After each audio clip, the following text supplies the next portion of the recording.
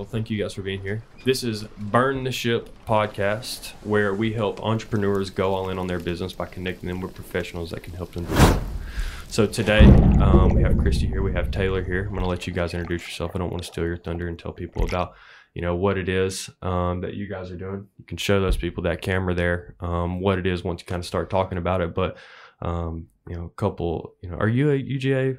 You went to UGA as well? Yes, I graduated 2018. Okay, cool. Oh, you were right before me then. Yeah, I did a fifth year, so. Oh, cool. Oh, cool. Okay, so it's huge before me. But couple UGA Bulldogs here, couple entrepreneurs here, really invested in themselves, invested some time in learning what you do. So hopefully we want to kind of pick your brain and figure out what you guys have done well and what we can take from you. So why don't you go ahead and introduce yourself and your business. Right on. I am Christy Frank. I'm Taylor Cottrell. I'm the founder and CEO of Clutch Creations, and this is our patented product. It comes in 3 different sizes. It's called the Clutch Strap. So this is the cross-body clutch strap. You wear it across your body, but the way it works, that's everyone's first question is how it works. You peel and stick these industrial strength adhesive clips on the back of your phone, and you can interchange it with any of our designs. So Taylor's got the mini clutch strap, the newest one to the family. Yep, coming out this week, so trying to rep it. Our product is genuine leather, so that's the core base of it. Leather with metal functions and accessories on it. But right now we're trying to launch limited edition leathers, which are a little harder to source, so they're going to be one-off drops, but that's when we can get creative with it. So right now the mini is oil spill iridescent, which kind of went on with one of our old themes of branding anyways. Like just a little about us. Like we met at UGA. She stopped me in the street because she saw me have some festival bands on my keychain, and she was doing customer discovery for this. I think she was holding the very first prototype. Yeah. And you just stopped me getting off the bus and was like, you're the type of customer I want to see, and I want to know what you think of this. And she gave me her business card, and then I dug it up a couple months later and realized it's absolutely genius, and I had to get on board. And then once we just started talking, we realized we both love festivals. We love music. That's the biggest hobby and passion I think that we have in common. And fashion.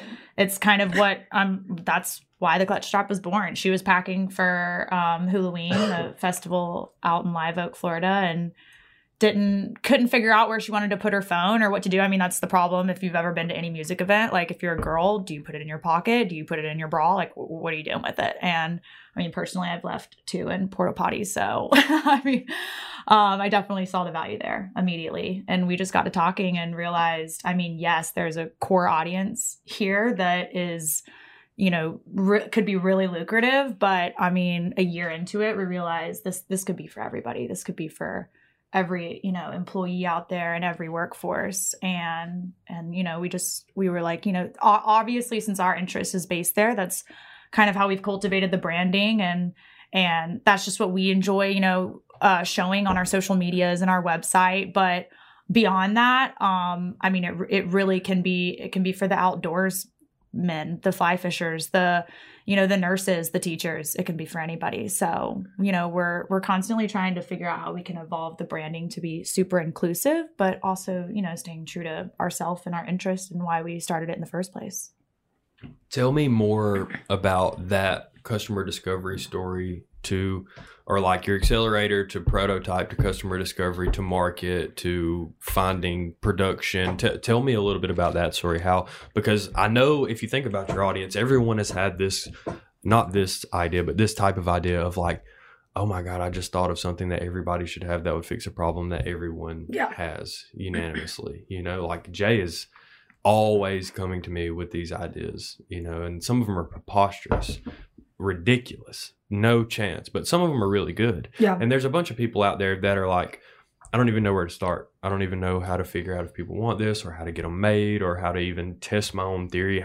Tell me a little bit about that road from you guys' point of view. So that could be a really long story, but at the time that I met Taylor, I had already done a lot of the conceptualizing of how the product's going to work. And just like you said, a lot of people are like, I've had that idea.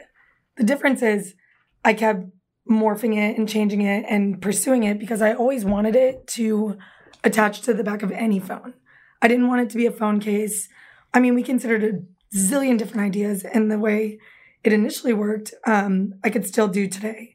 You've got like a camera strap with the clips on it, and you can simply attach that to the bottom of your phone. But I talk about how the first product, because I mean, it's just like we have tunnel vision because we've done it for 4 years. Yeah. But how she started it was a fabric strap. Yeah. So we called it the classics. So, I think the first batch you had was the women volunteers. They, seamstresses. We had an idea, and basically there was D-rings at the end.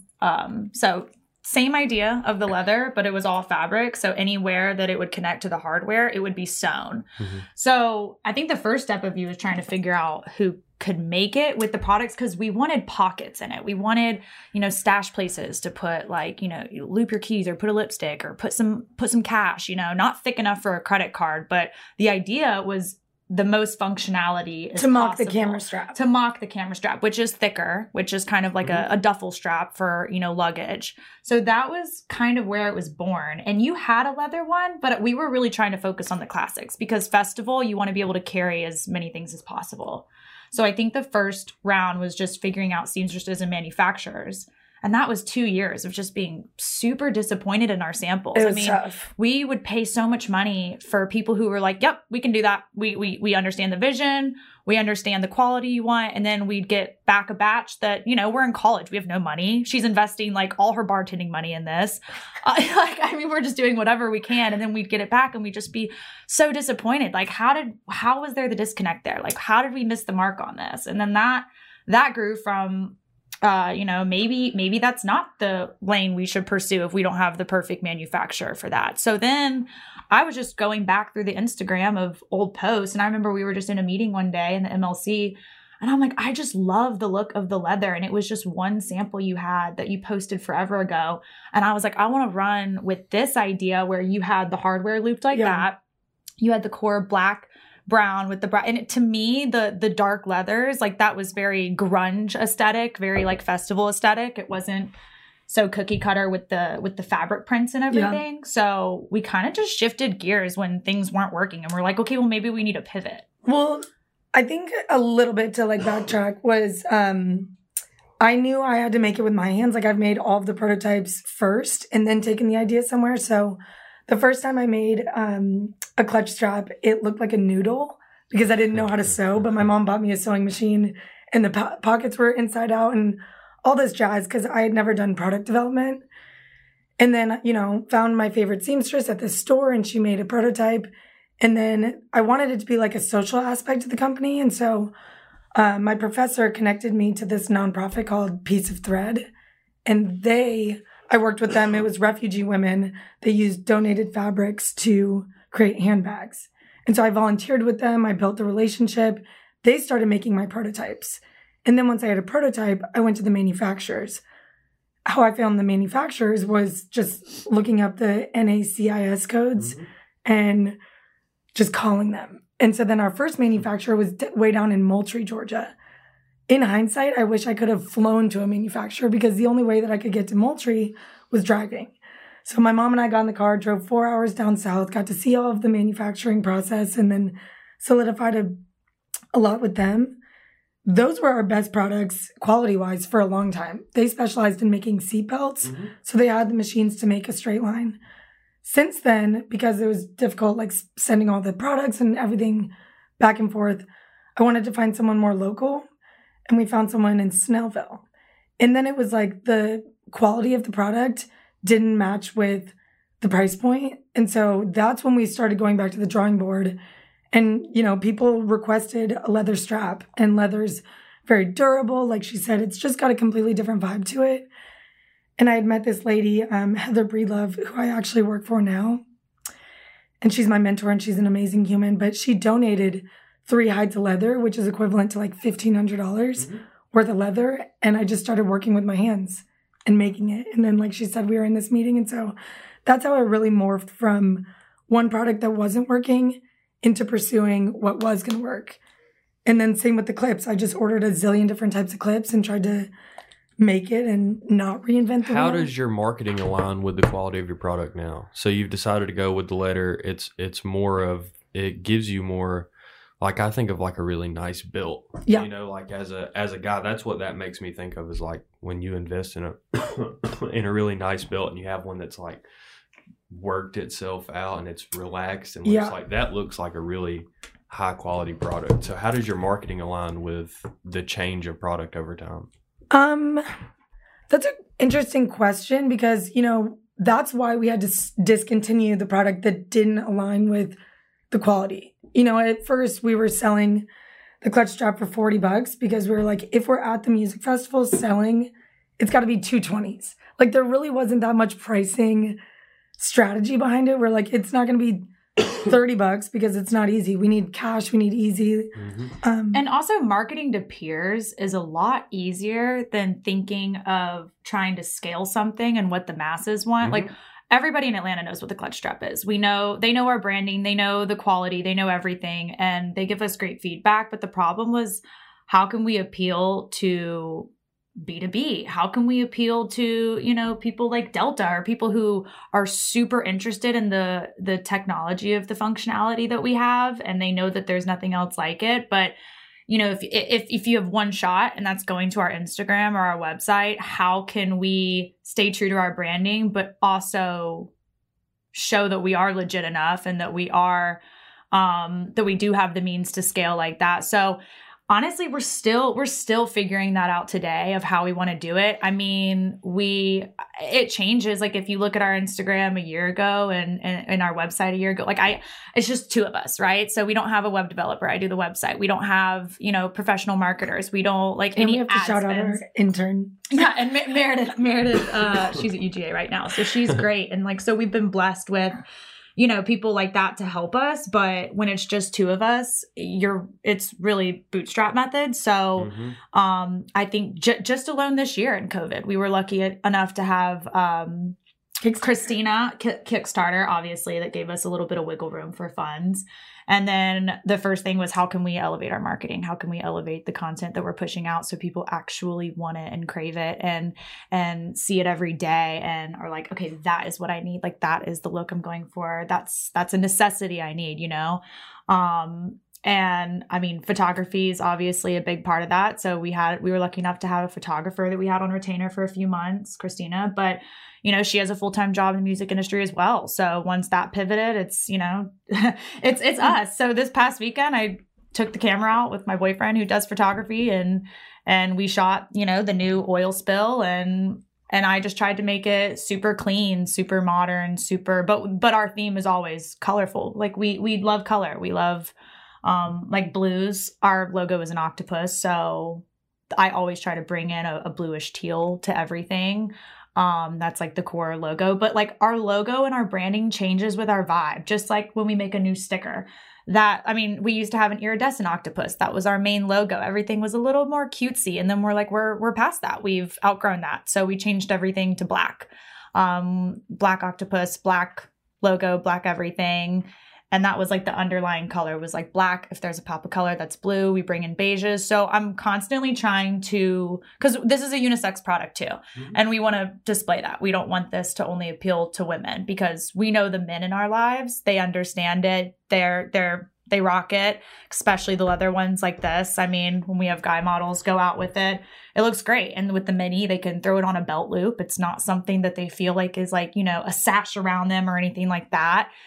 They cater to their own style and aesthetic, but it's a really tricky thing of trying to stay true to festival branding while also get B2B, while also being unisex. Like, we're just figuring it out. Like, I didn't major in marketing in college, so it's sometimes, you know, her guess is as good as mine, and we just have to talk about it and get opinions. And I don't think we said that though. You're our CMO. She's our chief marketing officer, and together, like, this is our brainchild. Another thing that we really have to do with our marketing, and I'll keep this short, but we have to educate the customer, and we have to convince them that this adhesive is strong enough to hold the most expensive thing you've got on your body at all times. Unless you're wearing a Rolex, your phone is worth probably more than your shoes, anything else you're wearing. How are people going to trust that? And it's funny that people need us to sell it so bad when, like, it's like, think of pop socket. Everyone these days has a pop socket. No one thinks twice about it when they see their friend have it, and that's what they hold, you know, their 5-pound iPhone 12 nowadays. I don't even know. I feel like they just keep getting bigger. But I mean, we're kind of lucky enough that there are other products out there that are so well known and so trusted. So we can kind of piggyback off of, well, if you use a pop socket, why would you not trust our adhesive? Granted, you can't take ours off and put it under water like you can their adhesive, but that's not really what we're trying to do either. You know, it's like if you don't want it in your everyday life, well, that's why you can buy more clips and you can get different cases and you can take it off. And our clips are extremely inexpensive. We sell them for $2.50 for a set of 4. So if you wanted to rip them off one day and not use it for, you know, another month till you have an event and that's how you want to use the product, then there's no value lost there. I mean, it still has the freedom to do what you want to do with it. Do you think it is an advantage to your brand that you have all of these different avenues that you could sell? Or do you think it is more your time is better spent finding the one sector that is the most successful for you? So it's our strategy right now is because essentially everyone has an iPhone. We're not selling to everyone that has an iPhone. You do have to have, you know, your target market, but with the product, we're not launching, you know, other inventions. We're going to see this out. And so we're throwing a bunch of stuff at the wall, seeing what sticks.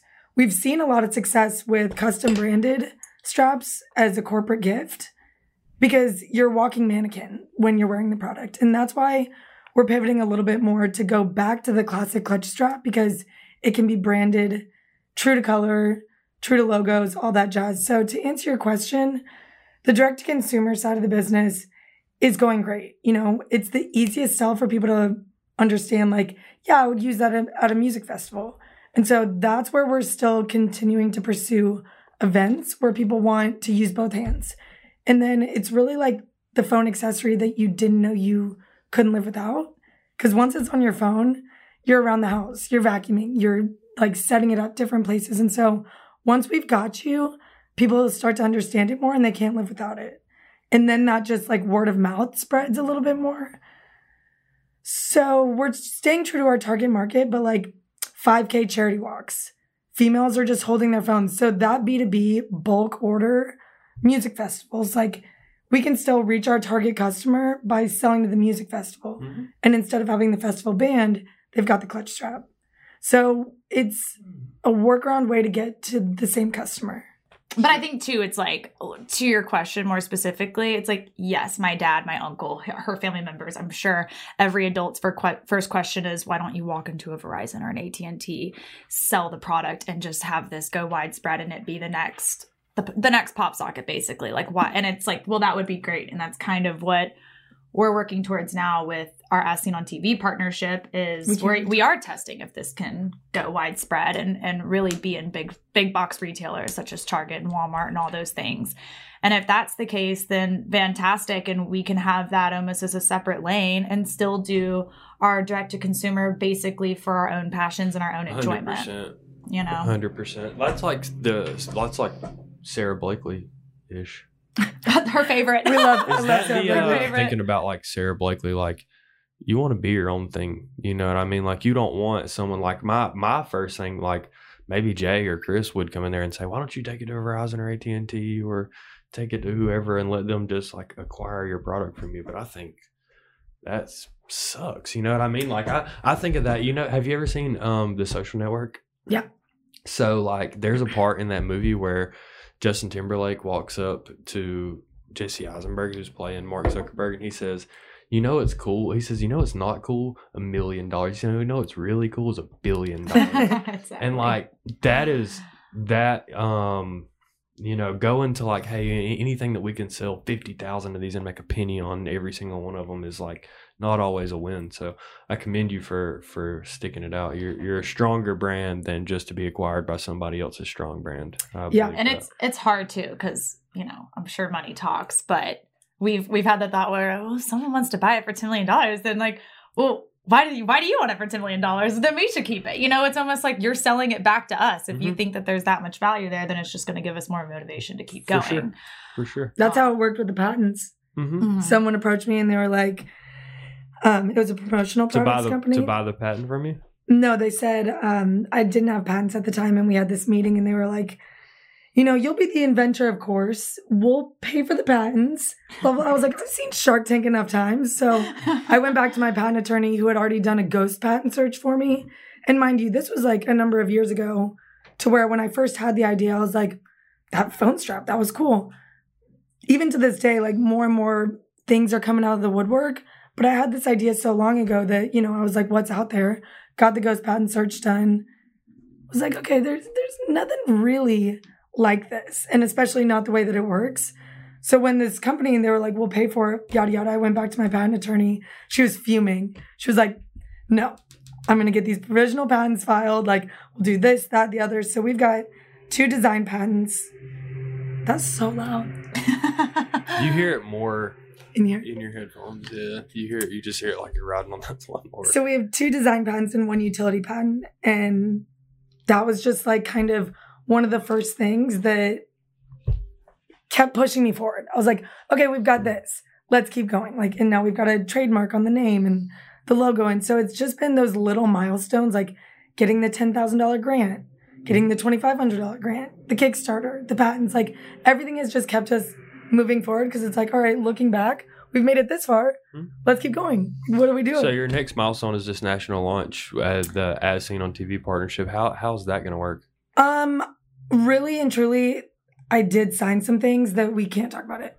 Right. Unfortunately, like that much, because I just remember like reviewing all the contracts and I don't want to cry wolf. Hopefully it's really successful. We've got other things in our belts, like partnerships with some festivals that now that they're coming back, we want to see it be really successful, but I don't want to cry wolf. And just like more broad terms of, we had so many loose ends to tie up, right? So when the Kickstarter came around, so the original clutch strap, that's the OG product. It's lanyard style. If you're, really tiny, you can wear it as a crossbody. It's really just, your opinion. But yes, it is lanyard style. So that's the OG product, whether that's leather or fabric. When the Kickstarter rolled around, we were just pursuing the leather at that point. So our main idea was, well, what are we going to fundraise? What's the new product?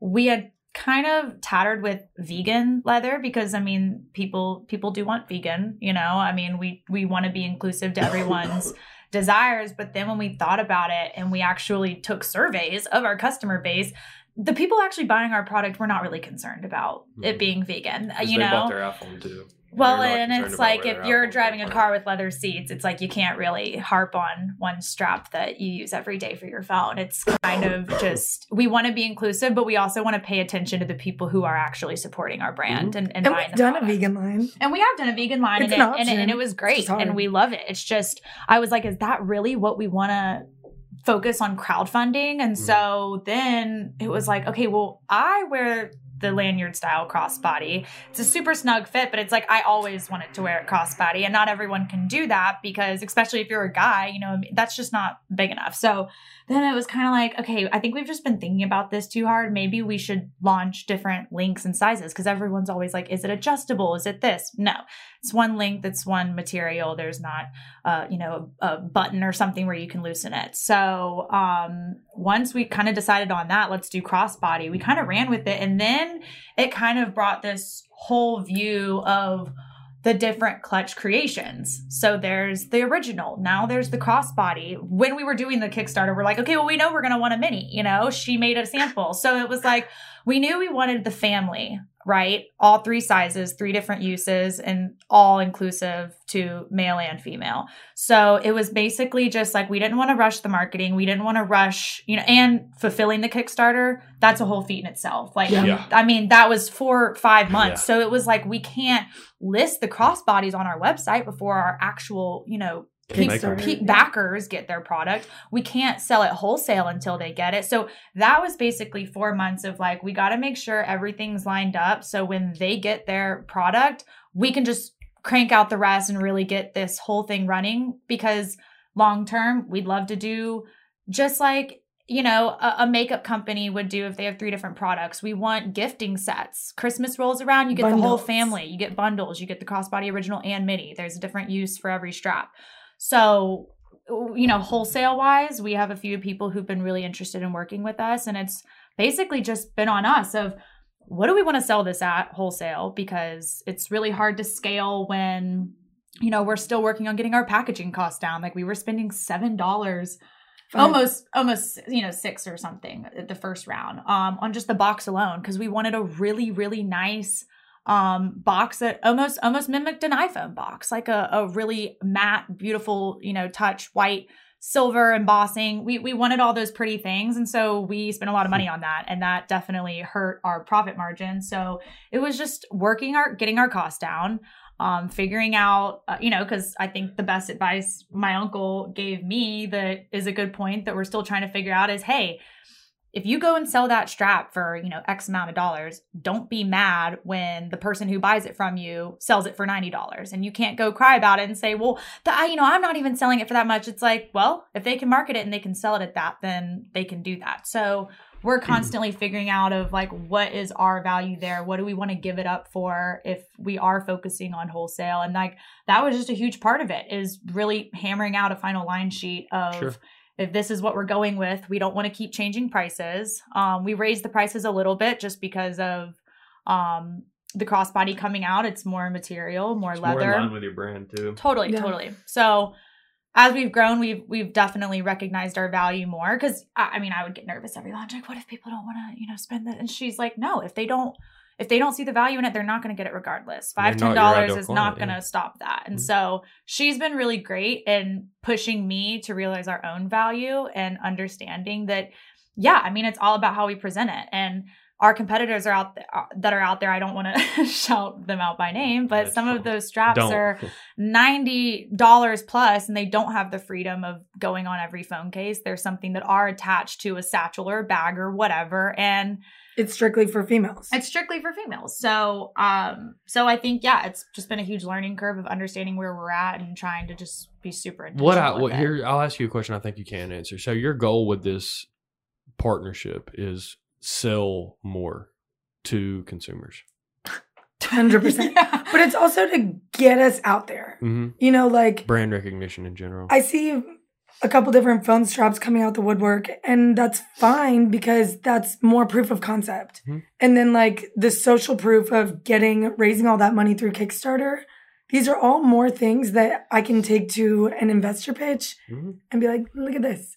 So with or maybe you won't need an investor pitch ever. I know. Maybe you never pitch an investor on anything. Right now we got all that equity. This girl has, worked her ass off for like pitch competitions, this, that. Gotten a lot of no's. But enough yeses to where it paid for things that we never, especially when we were in college, UGA especially. That was the first grant, right?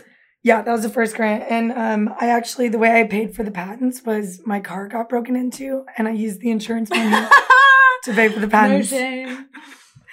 That's just the way the hustle goes. Yeah, it is. So you guys have developed this skill just from the outside looking in of constantly developing skills, always changing, figuring out the game. What's next? What do you guys have to figure out next that's going to take you guys to the next level? Kind of what is the next evolution beyond that marker that you have right now? Well, so I'll answer that question in being that like I'm always learning. Mm-hmm. So I've done the multiple accelerator programs. I did this other program that's essentially for female entrepreneurs to own their CEO title. It's Confidence Builder. And so once we kind of get a little bit more of the business solidified, I really need to learn more numbers and really get those finance things down. Like some weaknesses that are apparent in our business have to do with numbers. So we need a CFO. We'll figure out some of that, growing our team. But then with the national launch, like we want to do more retail and big box. Like that partnership is going to introduce new things. And I don't know, that's just like where we're going, is still trying to mend and move quickly. Like fail fast is my favorite thing. Like if this isn't working, get over it and move on. I might have some friends that can help you with that. Amazing. With like with the big box stuff. I definitely do. That's amazing. They're really good at it. So, well, that's pretty cool. you know, that's really cool. Your journey is interesting, and I really think it's really cool when we have these podcasts where we get to see, like, this is kind of like this introductory conversation, and hopefully this is something that we can watch a year or 2 or 3 from now, and we can sit in the same place. And, well, we won't be here. None of this will look like this. Our room will be way bigger and nicer, and more cameras. Tristan won't be in here doing this shit. So, you know, we'll look back at this and we'll see the infancy in both of our companies. You know, you'll see the infancy in yours. You'll see the infancy in what we're doing here in the podcast and our company as well. You know, we exactly what you said earlier is like we grow together. You know, like you guys grow, we grow, the community grows, business grows. Like that. That's the type of stuff we're investing in. We're truly invested in. Is like I get all of the gratification that I ever get out of my business of watching people build stuff. You know, and if you're like not building anything, you're not committed to your business, and it shows in your business and it doesn't show in yours, you know? So I commend you guys on those things. And I look forward to, you know, the ability to kind of recap all your success over the next year or two at some point. And you can always lean on us for anything. We have some friends of ours that are a lot friendlier with our money than a lot of investors. So, I mean, we've had these conversations a lot, you know, so, and we've had some other startup people on the podcast that are really, really bright. You know, they've been connected to some people and some programs that probably very friendly to brands similar to you guys. So I just love the podcast, how it's made. And so like having this conversation with you, like when we first met, we were considerably going to just like do this over the phone, because I think for us, it's a cool way to talk about where we are in the story. And like, you know, when we do this in a year, what's changed and all that jazz. But it was just going to be me. And then when I knew that I was coming in town, I was like, I need my co-pilot. Like, we need to do this together. And so this is super special that you're talking to us and hearing both of our perspectives. And like, Taylor's really good at articulating things, both literally and physically right now. So this was really special for us to be able to have this. Well, thanks. Thanks so much for having us. Well, we're gonna figure it out. I'll introduce you to some of the people that I know that are assisting brands like yours, and they're really, really good at what they do. They've had some, like, I've had some restaurant friends of mine like take sauce and take merchandise and things like that and go to Publix and Walmart. Like they've had some brands go very, very consumer friendly, some ones you would recognize. Nice. So like specifically one of my friends, her specialty is like taking one restaurant and turning it into a franchise. Oh, nice. Know? So she may know some people that would incorporate that with their servers themselves. So I have some friends that are good friends for you guys to have, you know. So, and likewise, I've got a network of people who could probably use some payment processing and sure introductions, all about who you know. Yeah, and we're cool with helping them. I mean, there's only so many years left of us even caring truly. like there's gonna be a point where we do this and we don't give a shit what we get back, and we ain't that far away. Like, business is good business, and there's a lot left to be done. So like, my goal is to look for things like these. Like, I want to have, you know, I want to have that eye for $1 billion companies. Like, that's what I want to be my thing, you know. Like, do you listen to How It's Made? No, I listen to Shark Tank because I want to be a shark. Okay. Okay. Nice. Truly, like that's what I listen to. I listen to How to Be a Billionaire and all those things. Like, there's a few podcasts that I listen to, but like, some people are so resistant to the game. You know, some people are resistant to that entrepreneurship game, and it's a winnable one, you know. So anything we can do to help you guys, I would like to see you all succeed. So appreciate it. Nice. Cool. I think what you just said, last final thought, and truly what has kept us going is we found the intersection. And this is one of the things that I tell to like students and as a mentor, you have to find the intersection of like where your work and where your play happens. And for you in this podcast, that sounds very true. Like, it is work, but you're really enjoying hearing the stories, and you're articulate, and networking is your secret sauce. And for us, it was being able to have a functional fashion product that has changed our lives. Like, this is a staple in my everyday, but it's also so convenient at my play, like at the music festivals. And that's just like, you got to find that intersection. For sure. And I think even though we're in our, you know, still baby step phase, I do want to give us credit because we've done it 100% grassroots with no advertising at all. So, you know, like normal, you know, brands, are they going worldwide without advertising? Absolutely not. So I think just on word of mouth alone, you know, our social media ambassadors, I think we're definitely ready to take it to the next step, but proud of where it's come so far. Let's do it. Let's do it. It's really that time. Yep. Right Cool. on. Well, we're out of here. Thank you.